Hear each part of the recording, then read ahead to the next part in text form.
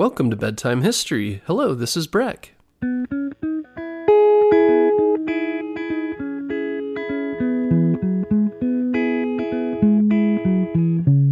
Guess what, parents? Bedtime History is now available on Storybutton. Storybutton is the easiest way to listen to our show without using screen devices like your phone or a tablet. Storybutton is like a radio that's built for easy listening to your favorite kids' podcasts like ours. And the best part is there's no subscriptions or fees to access the content.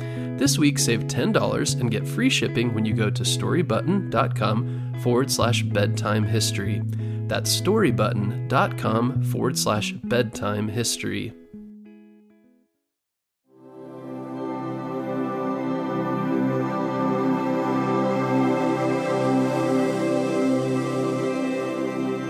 Now close your eyes and imagine you're sitting in a small submarine descending far below the Atlantic Ocean.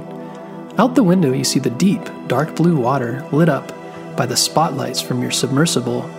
You're going deeper and deeper, further down toward the bottom of the ocean.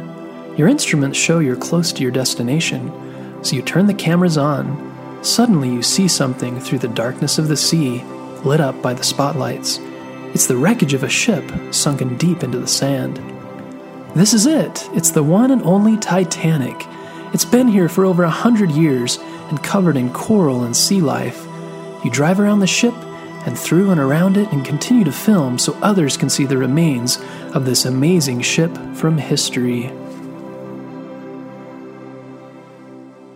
Now let's go back to 1909 when two cruise liner companies, White Star Lines and Cunard, were under intense competition to build the best and largest cruise boats in the world.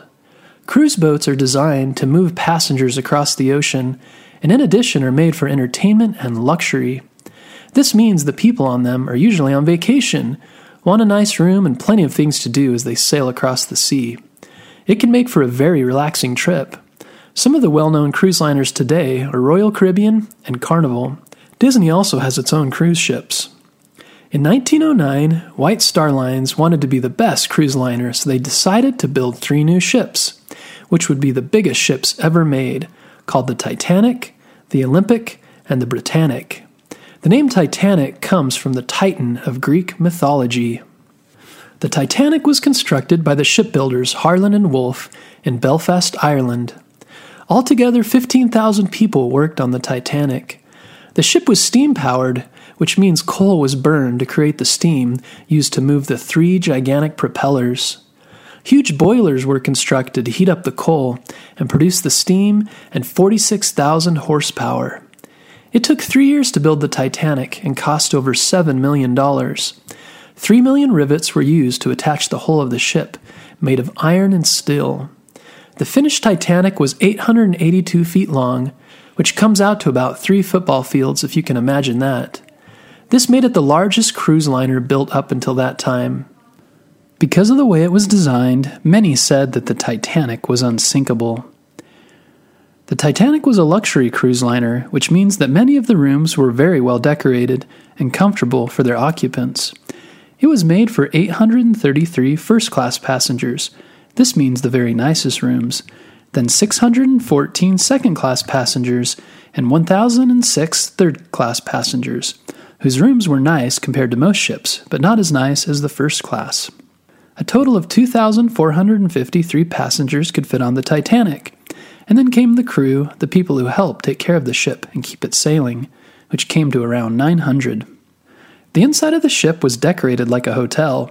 It had elegant dining rooms, a saltwater swimming pool, a gymnasium, squash court, massage rooms, and hot tubs. Even though the third-class passengers didn't have access to many of these areas, their dining rooms and common area were pretty nice compared to most cruise liners at the time. One of the Titanic's best-known features was the grand staircase, which connected decks E and F. The Titanic's maiden voyage, which means its first voyage, started on April 10, 1912, in Southampton, England. It first stopped in France, and then Ireland, and continued across the Atlantic Ocean headed for New York in the United States. White Star Line's managing director, J. Bruce Ismay, and one of the ship's designers, Thomas Andrews, were passengers along with many celebrities such as John Jacob Astor IV, a wealthy heir to the owner of Macy's, Isidor Straus and his wife Ida, Benjamin Guggenheim, and the heiress Margaret Molly Brown.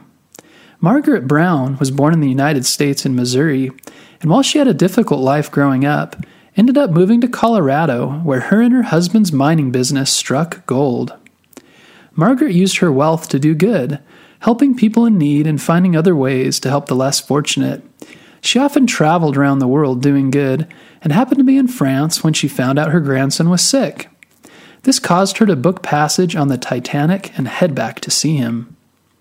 But unlike Margaret, most of the passengers on the ship were normal people, traveling between Europe and the United States, the third-class passengers who paid less than $20 for their voyage. The first 3 days of the trip were fairly normal. The seas were calm and the skies were clear. On the night of April 14th, one of the crew members was on the lookout. He suddenly saw something through the fog, an iceberg. An iceberg is a huge piece of ice that floats in the water and is common in the North Atlantic. Other boats had reported seeing icebergs, but this one was very large and very unexpected. The crew member rang his bell and called the captain. Immediately the engines were reversed and the gigantic ship tried to turn and miss the iceberg. And from above the water it appeared as though they had missed the iceberg, but below the water it struck the side of the ship and caused a 300-foot tear in its side. When the captain and Thomas Andrews, who helped design the ship, went below decks to look at the damage, they could already see water pouring in through the gash. The ship had started to tilt and water was beginning to fill the different compartments.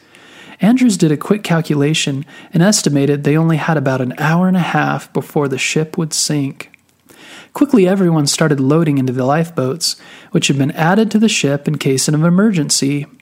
Many women and children were allowed to get on the lifeboats first, but unfortunately most lifeboats were put into the ocean too quickly and didn't get enough people on them.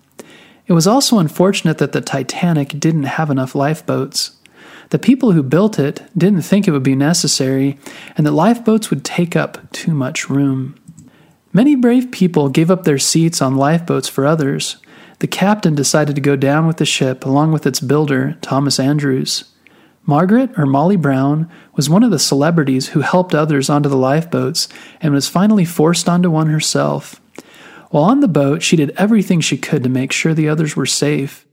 She desperately wanted to go back and help more people, but the other passengers on her lifeboat wouldn't let her. Once she was rescued, she did everything she could to help the other survivors. As the families on lifeboats rowed away from the ship, the Titanic slowly began to fill with water for 3 hours until it shifted and cracked in half and then dropped below the surface. In the end, 706 people survived the sinking of the Titanic, but more than 1,500 did not. Eventually, a ship nearby heard the radio calls for help and arrived to help the people in the lifeboats, but it was too late for the other passengers aboard the Titanic. Soon the news spread around the world that the Titanic had sunk, but no one could believe it. Truly, the sinking of the Titanic was one of the great tragedies of the 20th century. For many years after the sinking of the Titanic, many people wondered exactly where the wreckage ended up. They knew generally where the ship had gone down, but the water is extremely deep in the North Atlantic, and likely the wreck moved very far below the landing on the ocean floor. Many expeditions set out to use sonar to find the Titanic, but it wasn't until 1985 when a French-American team led by Jean-Louis Michel and Robert Ballard found the wreckage. After this, submersibles with cameras and later with people were sent down to film the wreckage. They sent remote-controlled cameras inside the ship and brought back video of the inside to examine what had happened to the ship and what it looked like now, the many years after it had sunk. Since this time, many books and movies have been made about the sinking of the Titanic. You can also watch documentaries about the history of the Titanic, the people on it, and the many voyages made down to its wreckage.